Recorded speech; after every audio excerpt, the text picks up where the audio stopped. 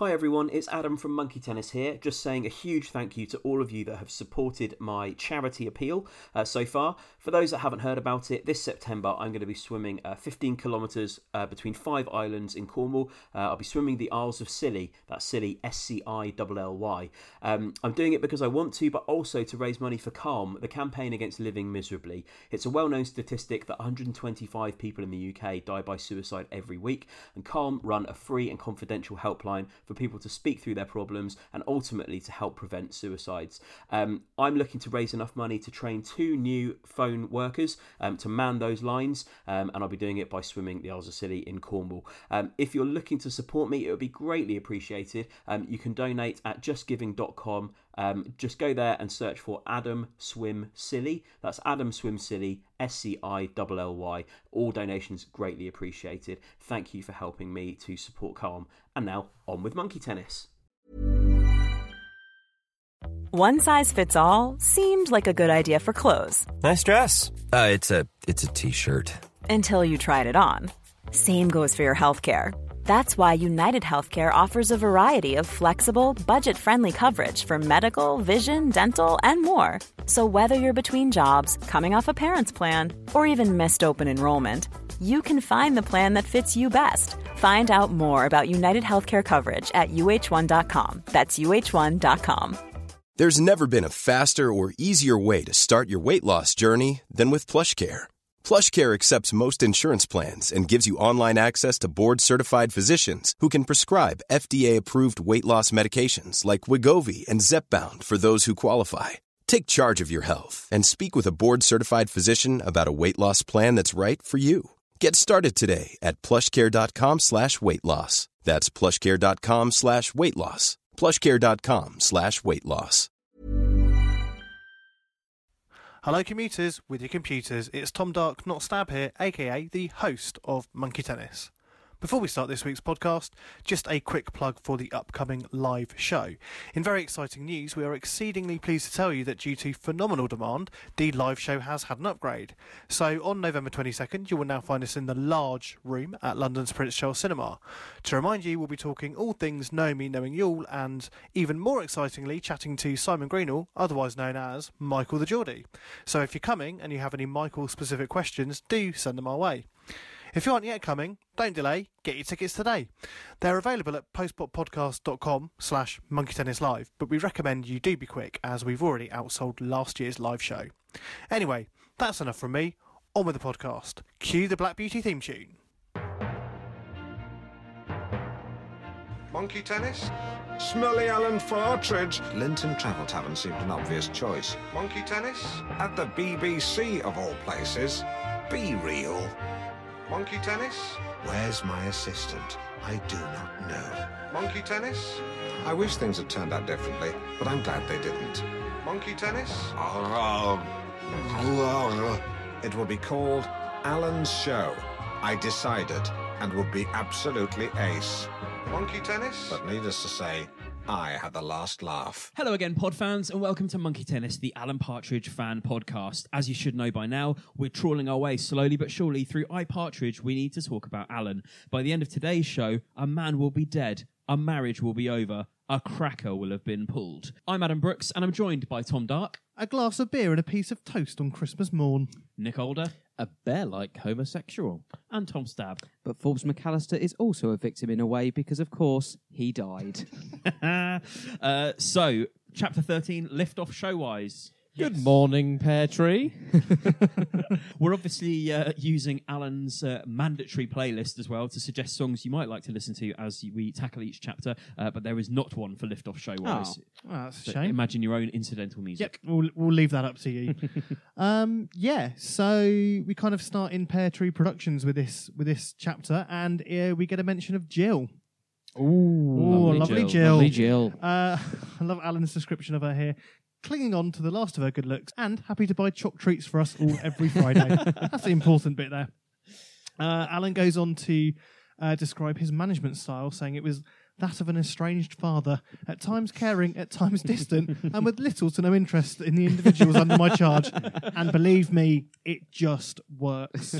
So obviously at this point in Alan's book and the career Knowing Me, Knowing You is on our television screens.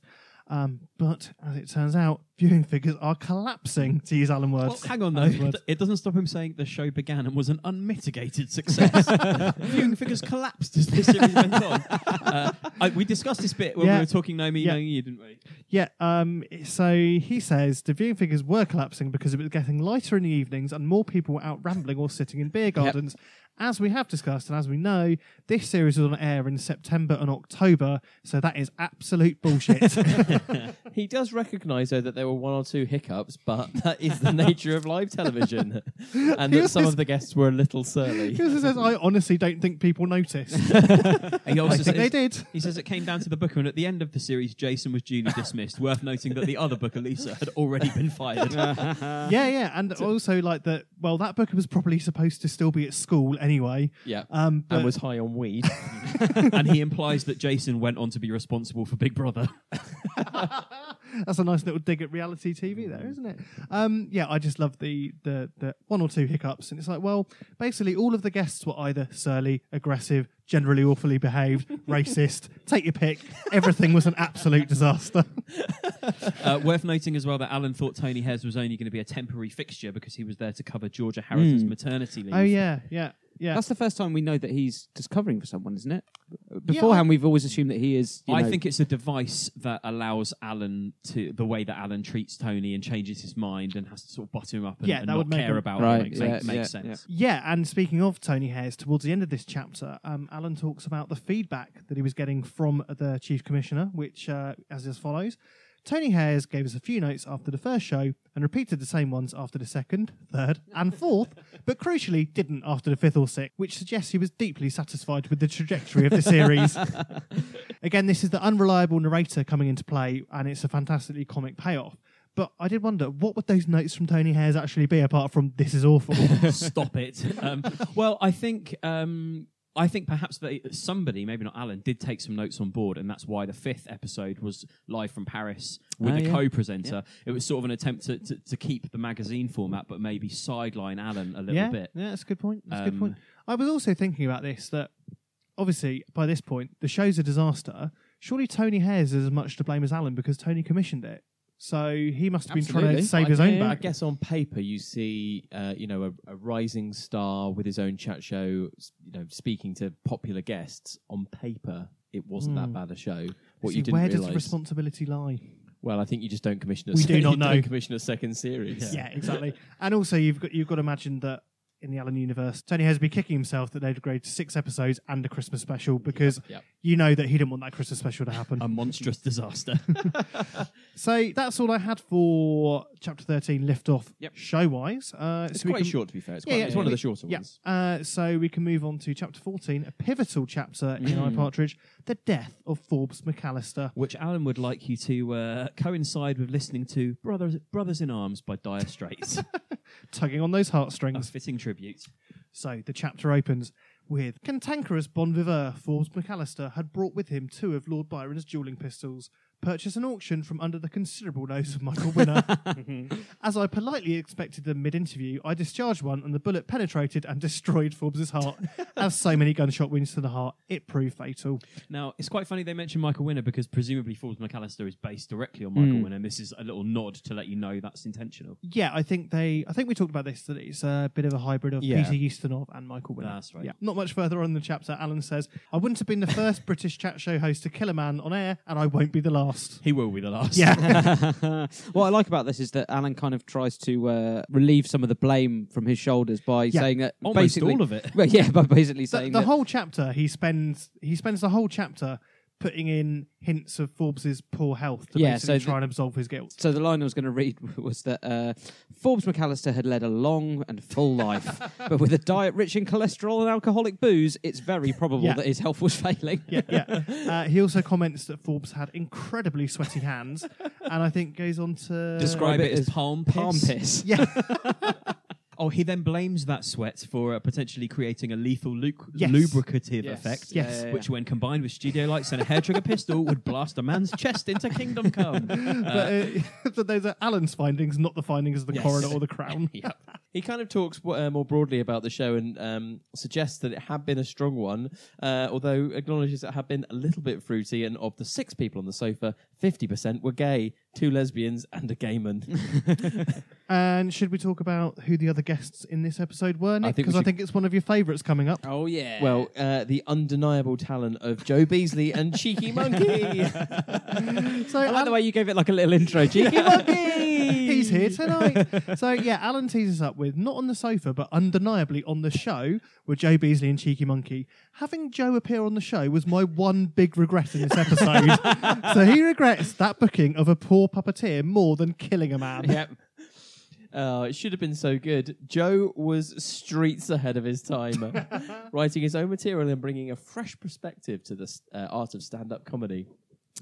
But we all know the reality of something very, It very was different. absolute car crash TV, Also and in- one of our favourite parts of that whole Without a series. doubt, without a doubt. Interesting that Alan discovered Joe Beasley in Ho Seasons in 1979, and then later he says, I promised I'd remember his name and give him a TV break as soon as I could. I honoured that promise in 1994. That's great. Well, at Ho Seasons, it says that he raised the roof and that members of the audience were literally doubled over, desperately trying not to wet themselves. That's how good Joe Beasley can be. So to be fair to Alan, he was expecting high things. Yeah. And unfortunately, Joe and Cheeky just couldn't deliver. Joe Beasley says that might actually be more to do with the fact of the age of the people watching the show rather than how funny it It's is. incontinence. Yeah. Isn't it?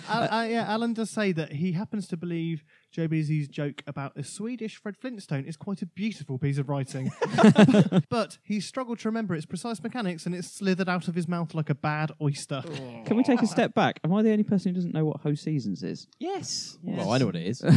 I assumed it was some kind of Butlins. Is it like type a thing. Butlins Yeah, it's type like thing? a, Right, like a okay. Haven Butlins. Caravan-based. Does it still exist? I think it might. Oh, I don't know. In certain regions. Literally never heard of it. I love that Joe basically tries to trade on this by trying to claim legal ownership of the phrase troubled TV funny man. When the whole Barrymore thing blew up. Yeah, yeah. So after the time spent discussing Joe Beasley and his questionable comic talent, we then move into Alan killing Forbes live on TV. I like he says, the 2 lesbians, Wanda Harvey and Bridie McMahon, went a bit hysterical. They'd been told to stick around on the sofa until the credits rolled, but when Forbes' remains slumped in their general direction, they bolted. And he says, a pretty craven attempt to spoil the series sign-off. For that, I've never forgiven them. He's really not grasping the severity of the situation here, is he? Yeah. We asked the question, who was the guy who appears after Alan shoots Forbes. We have an answer. It's Alan's producer, Rupert Summers. Yep, and I love this bit. He says, he lost his head and said a few mean things to me. I let that go. He was in shock and needed help. And I've listed these. He calls Alan a tosser, a tit, and a wanker. Also, something I've just remembered, which we never did at the time.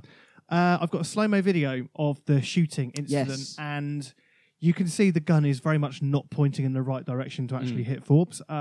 So we will finally post that on the socials this week because we forgot to do it last time. We My bad. forgot. Hello. Other things that Alan has concern over, other than Forbes being shot, the fact that he bleeds on the sofas that they'd only just hired. Forbes. And he says, those flipping guns, I hated them just then. Only then. Only then. Only then. He blames Forbes for bringing it in when they're only supposed to be displayed ornamentally. Yep. And he uses this shooting to make the claim that he invented reality TV. It was I, Partridge. This was reality TV before the term was invented, real and raw and red in tooth and claw. Peter Bazalgette of Endemol fame is sometimes wrongly credited with the invention of reality TV. In fact, it was Alan Partridge.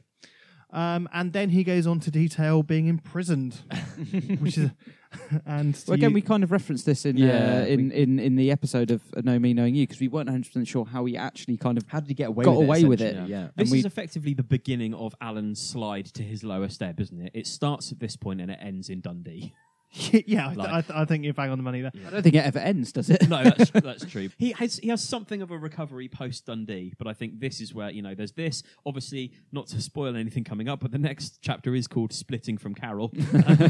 Things are not. We're on the slide now. We're on the descent. Yeah. I was just going to jump forward slightly. That in a later chapter, to give a conclusion to the shooting incident, Alan says that he was deemed guilty of unlicensed use of a firearm, and that was the only crime he was guilty of. Mm-hmm. So not murder or manslaughter or anything. He's got good lawyers. So that's how he got away with it. So yeah, Alan is incarcerated for an entire for 2 days, the 21st to the 22nd of October 1994, at Paddington Green Police Station. And in the photo section of the book, he refers to Paddington Green Police Station as the UK's highest security police station. Do we think that's true? No, I in the think that's That's true. No, that's true. Is it? Yeah. What? That's do you know where that? that's where all the terrorists go. Is it? Yeah. Oh, That's okay. true. Wow. Wow, absolute fact bomb. I mean, we're not going to check it. Yeah, it's true. Okay. Well, I don't know if it is. I don't know if it's the highest. It is definitely. We look forward to the next feedback episode. It's definitely high. Okay. Okay, so for added drama, Alan slips into the present tense to talk us through his incarceration, and you get some great exchanges with a police officer.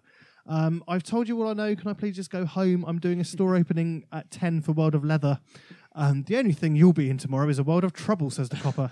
A line that even at the time I thought was pretty good for someone who probably didn't get any A-levels. Speaking as a man who barely got 2. He got 2. Yeah. And he just always assumes that he's above everyone else. Yeah. And he didn't have a store opening. He was just saying it to get out. It was just a lie. It was just a lie. This is followed with, he says, with negotiations for a second series of KMKY going well, I have 2 other meetings the next morning that could shape my career. So I was like, is that a lie that he doesn't really have those meetings, or does he genuinely have no sense of how screwed his career is at this point? It's quite hard to tell whether it's... Yeah. Even if the meetings were genuine, the meeting's going to be cancelled. Yeah, Like, exactly. Even if they're genuine, it's over. But yeah, That hasn't I even don't- entered his thought, though, has Yeah, it? exactly. And then Alan gets some prison food, which I think is worth going through. He the gives a full good review of description. his Yeah, yeah. Let's go. Through a hatch comes a tray of food. I pour at it listlessly until I notice that it contains chicken nuggets. And what chicken nuggets?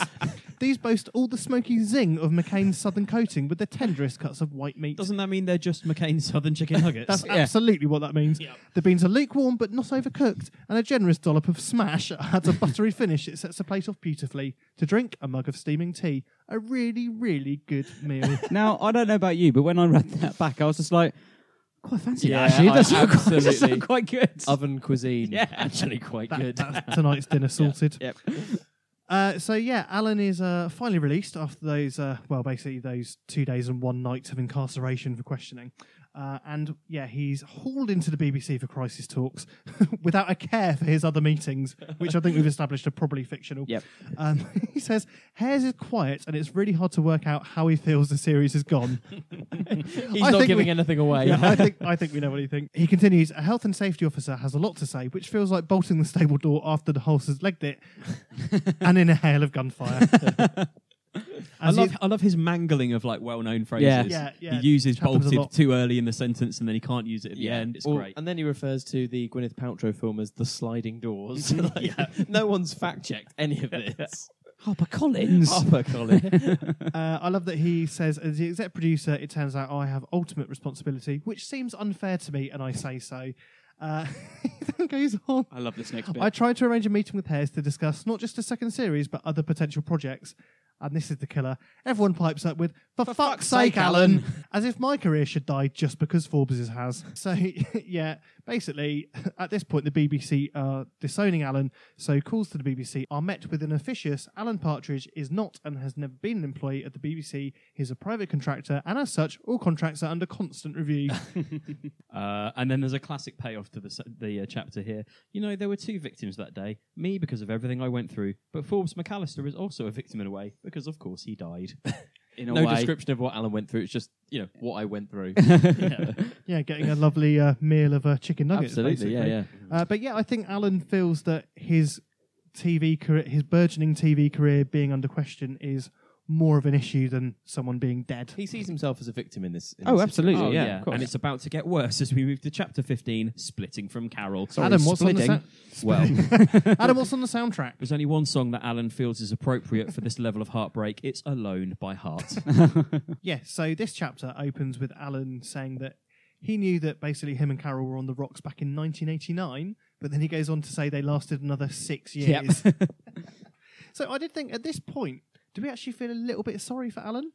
Yes, he's a bit of an idiot, but he's been in basically a failing relationship for a good 6 years. I mean, I initially it's a comedy goldmine. Don't get me wrong. Reading it from Alan's perspective, I feel quite sorry for Alan. But then when I really think about it, the person I feel sorry for is Carol, because she's had years of this shit. She didn't have to marry him. No, that's true. But the overriding theme of this chapter is very much that the writing's on the wall, and Alan is refusing to see it, isn't he? Yeah. So we then get a lot of excerpts of Alan's diary during this time because he's suspicious of Carol, but is trying to work out what's going on.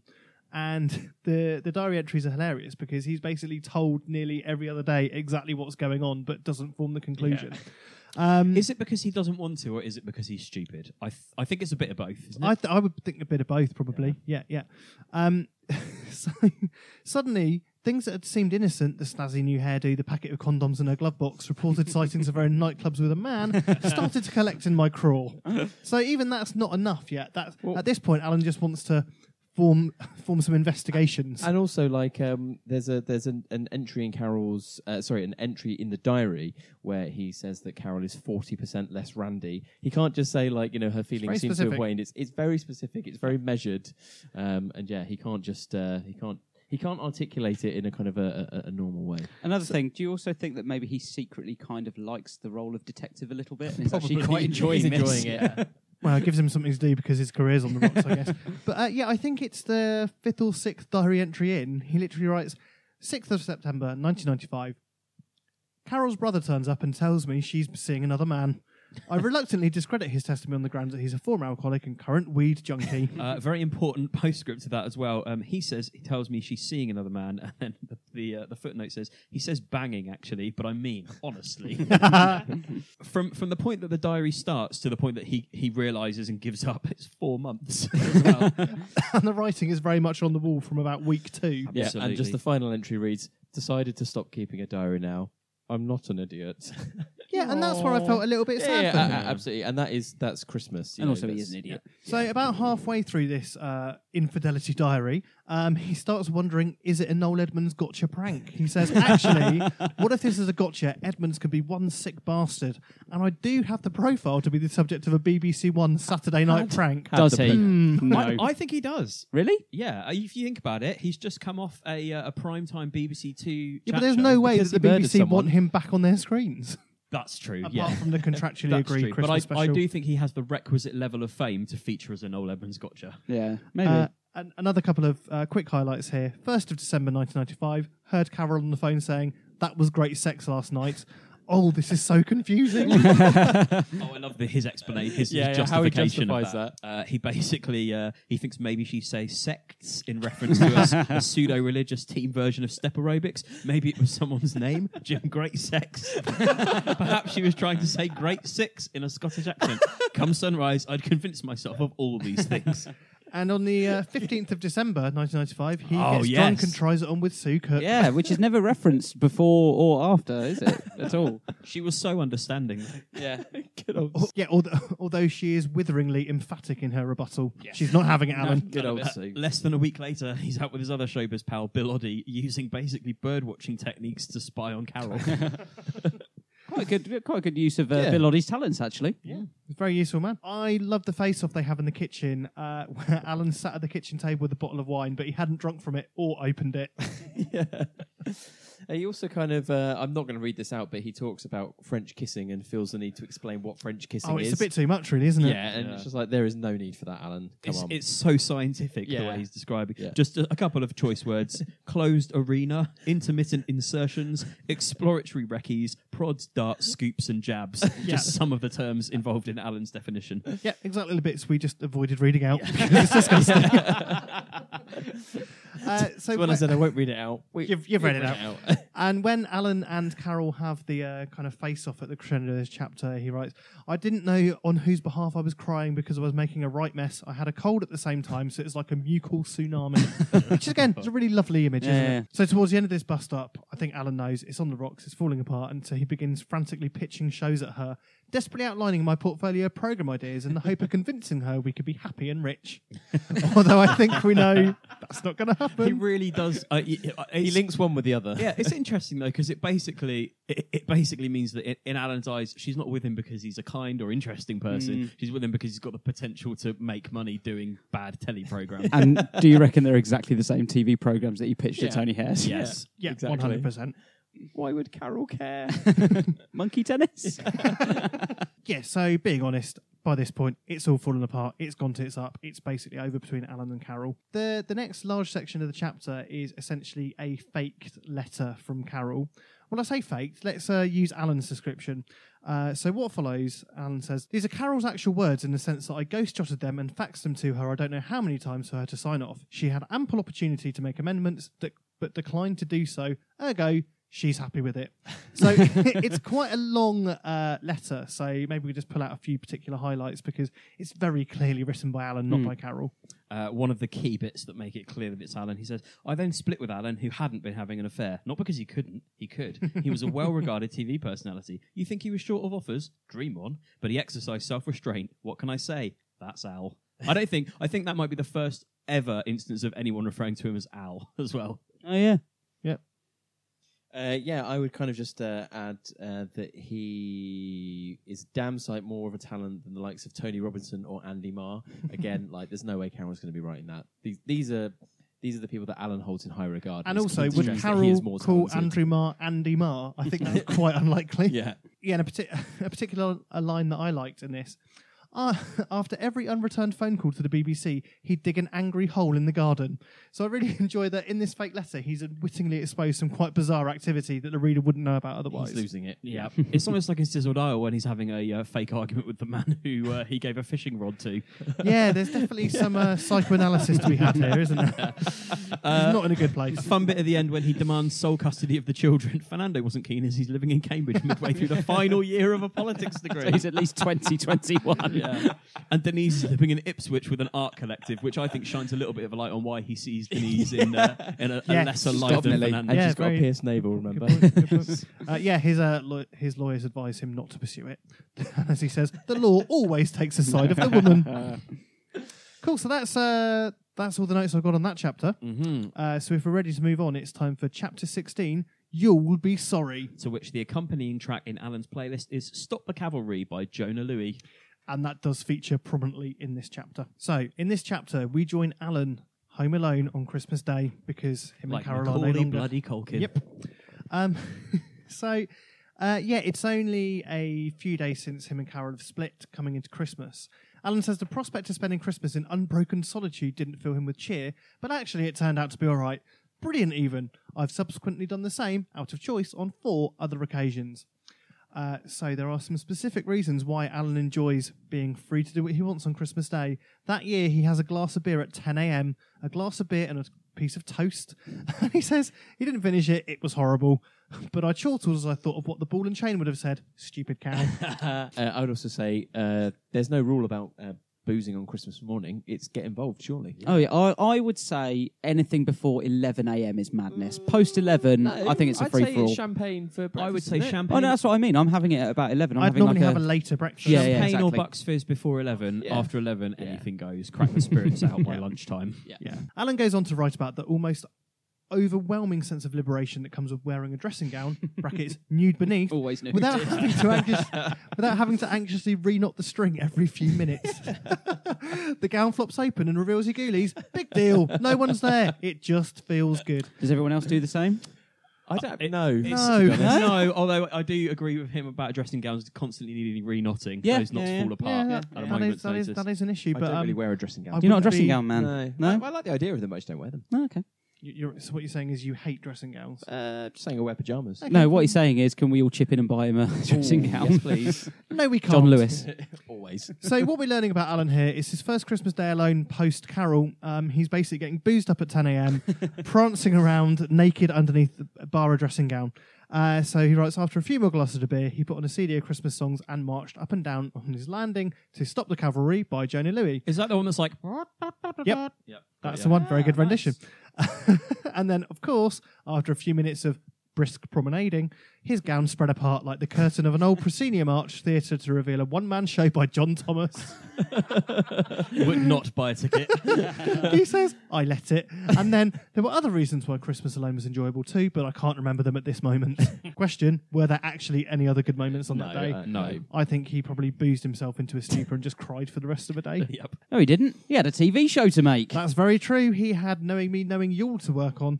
As he terms it, he'd been given a chance of redemption. I don't think so. He was because contractually in the following obliged. line, it had been agreed as part of the initial series commission. Although, as we know, the BBC are kind of slack with their contract arrangements after what happened with Chris Feather. They managed to get out of that contract, so I don't see how they couldn't have got out of this There one. must have been a buyout clause, surely. It's not referenced. I don't No. It's not referenced. But yeah, well, I mean, it does say because the inquiry was still ongoing, he's yet to be deemed culpable of anything. Right. So perhaps if they had, Yeah. then it wouldn't have happened. Yep. So yeah, Carol left him on Christmas Eve 1995. Knowing Me, Knowing You was to be broadcast 5 days later. Alan says it was conceived as a kind of televised mulled wine and mince pies party that would take place in an exact studio mock-up of his house. And you could imagine that as a concept working all right. Yeah, had it not been for Alan. Like the set looked decent, you know. It was laid out as if people were enjoying themselves, although they were doing that sort of Jules Holland shuffling thing of forced enjoyment. Yeah, not really enjoying themselves, not being allowed to actually move around, but. And we know that it's a faithful replica. As we talked about a few weeks back now, you've got the fan of samurai swords on the mantelpiece above the fireplace, etc. So has anyone seen any real-life TV Christmas specials that reminded them of this show at all? Particularly with their kind of full house mock-up. Well, yeah, they feel like something from yesteryear. You don't really get them anymore. They're not as relevant anymore. I mean, the house mock-up is nothing more than a rehashing of Noel's house party, is it really? Like, but in terms of actual TV specials as well, I think you can run the gamut from like a Bing Crosby Christmas special to a Michael Bublé Christmas special. That kind of having the full house mock-up. People ringing the doorbell and all that. Yeah, all that sort of thing. I think it's done quite a lot. So. The Queen's Speech, or do you reckon that's actually Buckingham Palace? Studio mock-up of a... Does that count as a Christmas special? No, Does it once a year? Yeah. So yeah, obviously the show is another absolute disaster. It was never going to be anything but. Alan says they had some last-minute gremlins, including things as having an 11th hour panic sourcing of wheelchair ramps.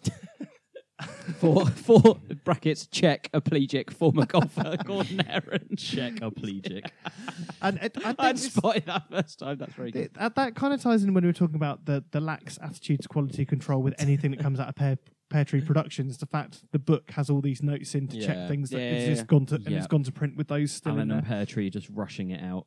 There will obviously be a blow-by-blow account of Knowing Me, Knowing You at our live show as well. We're going to be talking about that on stage at the Prince Charles Cinema in London on November the 22nd. You can get tickets at postpoppodcast.com/monkey. Yeah, It's very unlike Adam to mention that. I didn't have that information. We've At least stopped for trying to once, stop them. for once, I waited for it to be context specific. Yeah, it's fine to mention it. It's But there's okay. so I guess we'll go into it in more detail Yeah. then. So in terms of like the specifics, there's only a couple of things. Yeah, there's a little mention from Alan about a sexy trio of models called the Christmas Crackers and Mick Hucknall. And Alan says Hucknall agreed to perform because he was trying to bang one of them. Now, the real reason behind Hucknall appearing in the show, he was genuinely a fan of Partridge and wanted to get involved. He probably did still want to bang one of them. That's a given. I thought that wasn't worth referencing. So, yeah, just to go back to the disastrous nature of the show, to another bit of beautiful phrasing from Alan. And yes, there were a few glitches, but most of them occurred in the final 4 minutes of the show. He continues, one thing led to another. I ended up punching a golfing cripple in the face after he'd made an off-colour joke at my expense, and then responding to Tony Hare's have-a-go intervention by belting him a couple of times too, but the rest of the show was nothing like that. But I think we can agree there were several disasters throughout the show, from start to finish. There's a lot more to go into. A little tidbit about the aftermath of his split from Carol. He does also mention that between Christmas Eve and the show, he'd had 4 hours sleep in total. So Alan kind of tries to justify in the book his violent behaviour towards a few people on the show. He says, I was like a wounded animal. If you stepped to me, you'd better brace your ass for genuine smackdown. They stepped, I smacked down. I couldn't face going home. So after unwinding with a few halves of bitter, I spent the night with Glenn Ponder. The next day, I felt much happier. Now, we should return to him spending the night with Glenn Ponder via a footnote later on in a different episode. Yes, good note. Alan also goes on to mention that Tony Hayes was angry that he was invited on the show to be ambushed into recommissioning Know Me Knowing You. Alan says, nothing could be further from my mind. He was also angry that I punched him in the face. He was probably equally angry about both, I would think. And the last note I had about this, just with a footnote, lies. Alan says, it wasn't a big deal, to be honest, because I'd already started thinking about that I didn't want to be on BBC TV anymore, so it was fine. The opposite is very much true. Absolutely. Okay, well, that brings us to the end of You'll Be Sorry and to Tom Dark's section of iPartridge. Thank you very much for your factoids. But there's a quiz to come, right? There is a quiz to come and a large question to the group. What would you like to do first, gentlemen? Quiz? Quiz it is. Quiz, then question.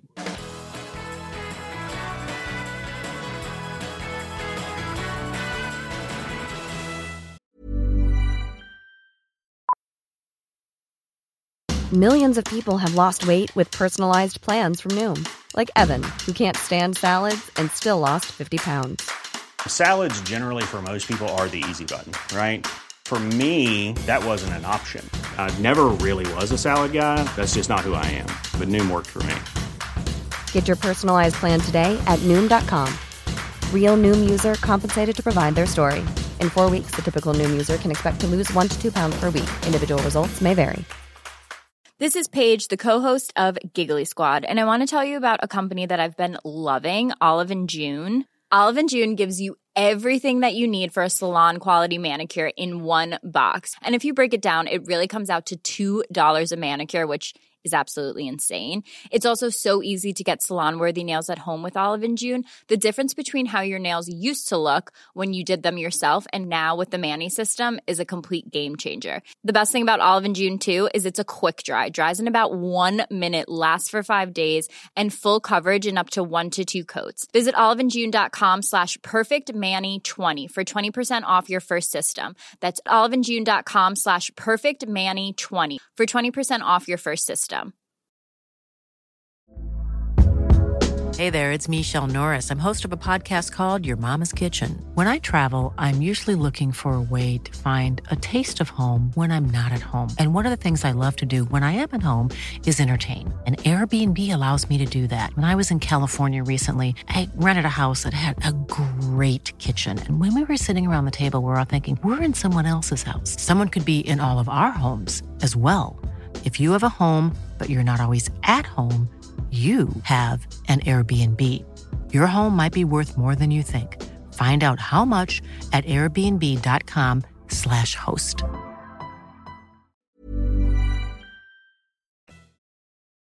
Okay, who is ready for a quiz? Always. Deeply. Well, that's good news because we're going to do one. So, this week's quiz, soundtracked by the theme to Supermarket Sweep. Yes. Because why not? Is Partridge versus Edmonds. So, obviously, Alan was suspicious he might be the victim of a Noel Edmonds gotcha in splitting up with Carol. So we thought it's time to do an Edmonds-based quiz. Play along at home as well. Yeah, as a child contestant on a Noel Edmonds game show, I'm hopeful that I will nail this. Can we post that appearance on our socials? Absolutely not. Okay, we'll get it on the socials. Yeah. Right, okay, so all you have to do, listen to these quotes, and I want a group consensus answer whether this is Alan Partridge or Noel Edmonds that has said it. Okay. Correct answer gets one of these. Should you try that again? Correct answer gets one of these. There we go. Hey, okay. Question 1. Graveyards are so depressing, they remind me of death. That's Alan. That's Alan. Mm-hmm. Yeah, that's 1 point correct. Question 2. All of this wine nonsense, you got all these wine people, don't you? Wine this, wine that. Ooh, that's a snazzy bouquet. I don't really need to go on, do we? No, it's AP. It's Alan. 3.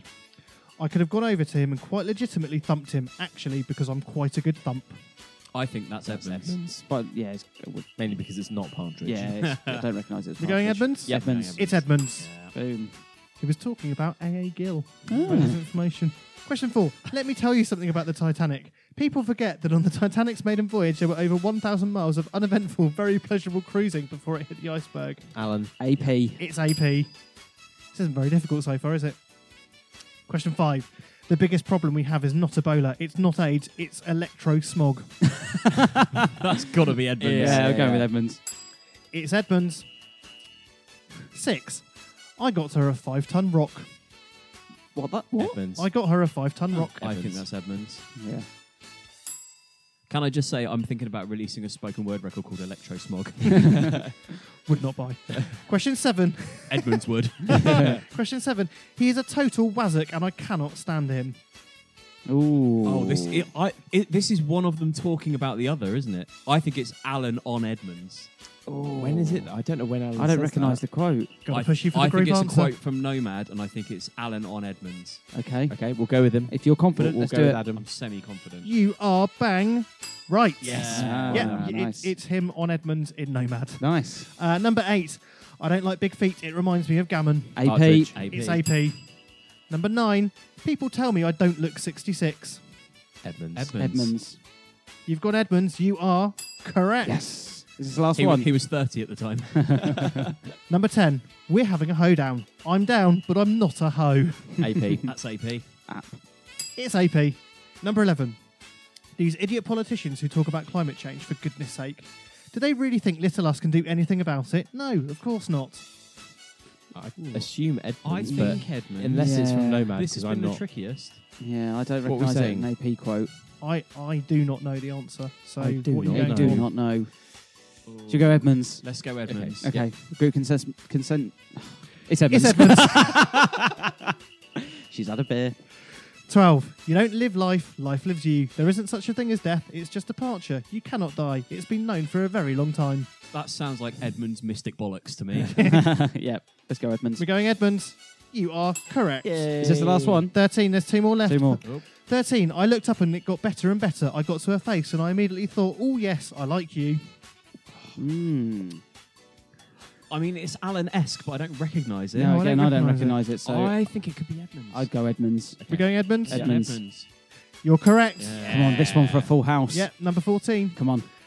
Guide dogs for the blind. It's cruel, really, isn't it? Getting a dog to lead a man round all day. Not fair on either of them. Alan Gordon. Alan. Full house. That's a full house. 14 out of Good work, 14. guys. Good work. Getting better. Wasn't that difficult, I don't think. But anyway, so yeah, more fun coming up now with a new regular feature.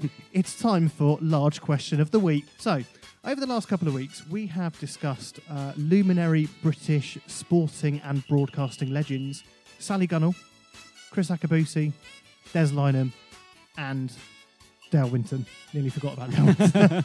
Motherfuckers act like they forgot about Dale. So my large question to you is, it's the bank holiday weekend, what are you doing, and which one of those 4 is with you? Adam, go. It's Akabusi whispering a wooger in my ear and patting me on the fanny. Oh, Christ. Oh, that is horrible. Oh, Stab, we need to move on quick. What you got? I thought about this and I went actually quite practical. I try and use Dale Winton's supermarket connections and I'd get him to take me round Waitrose and I'd get some kind of like trolley dash going on and I'd fill up as much as I possibly could from Waitrose. You are aware Supermarket Sweep wasn't in a real supermarket. Look, he's got the connections, all right? Dale, I need you to help me out Fine, here. fine. Take me around Waitrose. I want as much free shit as I can get.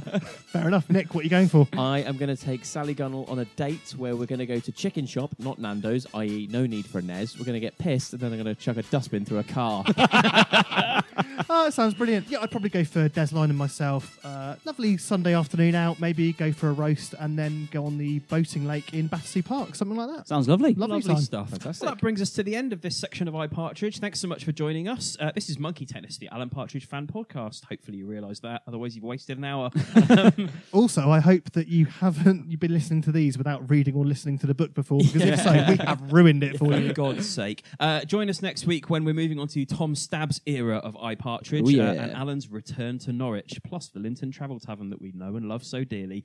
Get in touch with us. You can email us thepartridgepod@gmail.com. We're on Twitter @thepartridgepod, facebook.com/thepartridgepod, and on Instagram @monkeytennispod. From all of us at Monkey Tennis, thanks again and goodbye. Goodbye. See ya.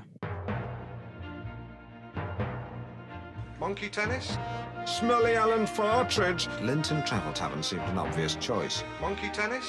At the BBC, of all places. Be real. Monkey Tennis? Where's my assistant? I do not know. Monkey Tennis?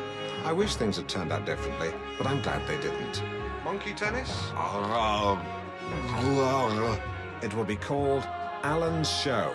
I decided, and would be absolutely ace.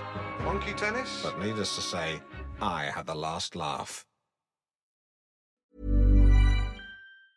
Ever catch yourself eating the same flavorless dinner 3 days in a row?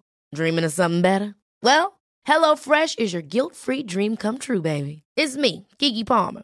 Let's wake up those taste buds with hot, juicy pecan-crusted chicken or garlic butter shrimp scampi.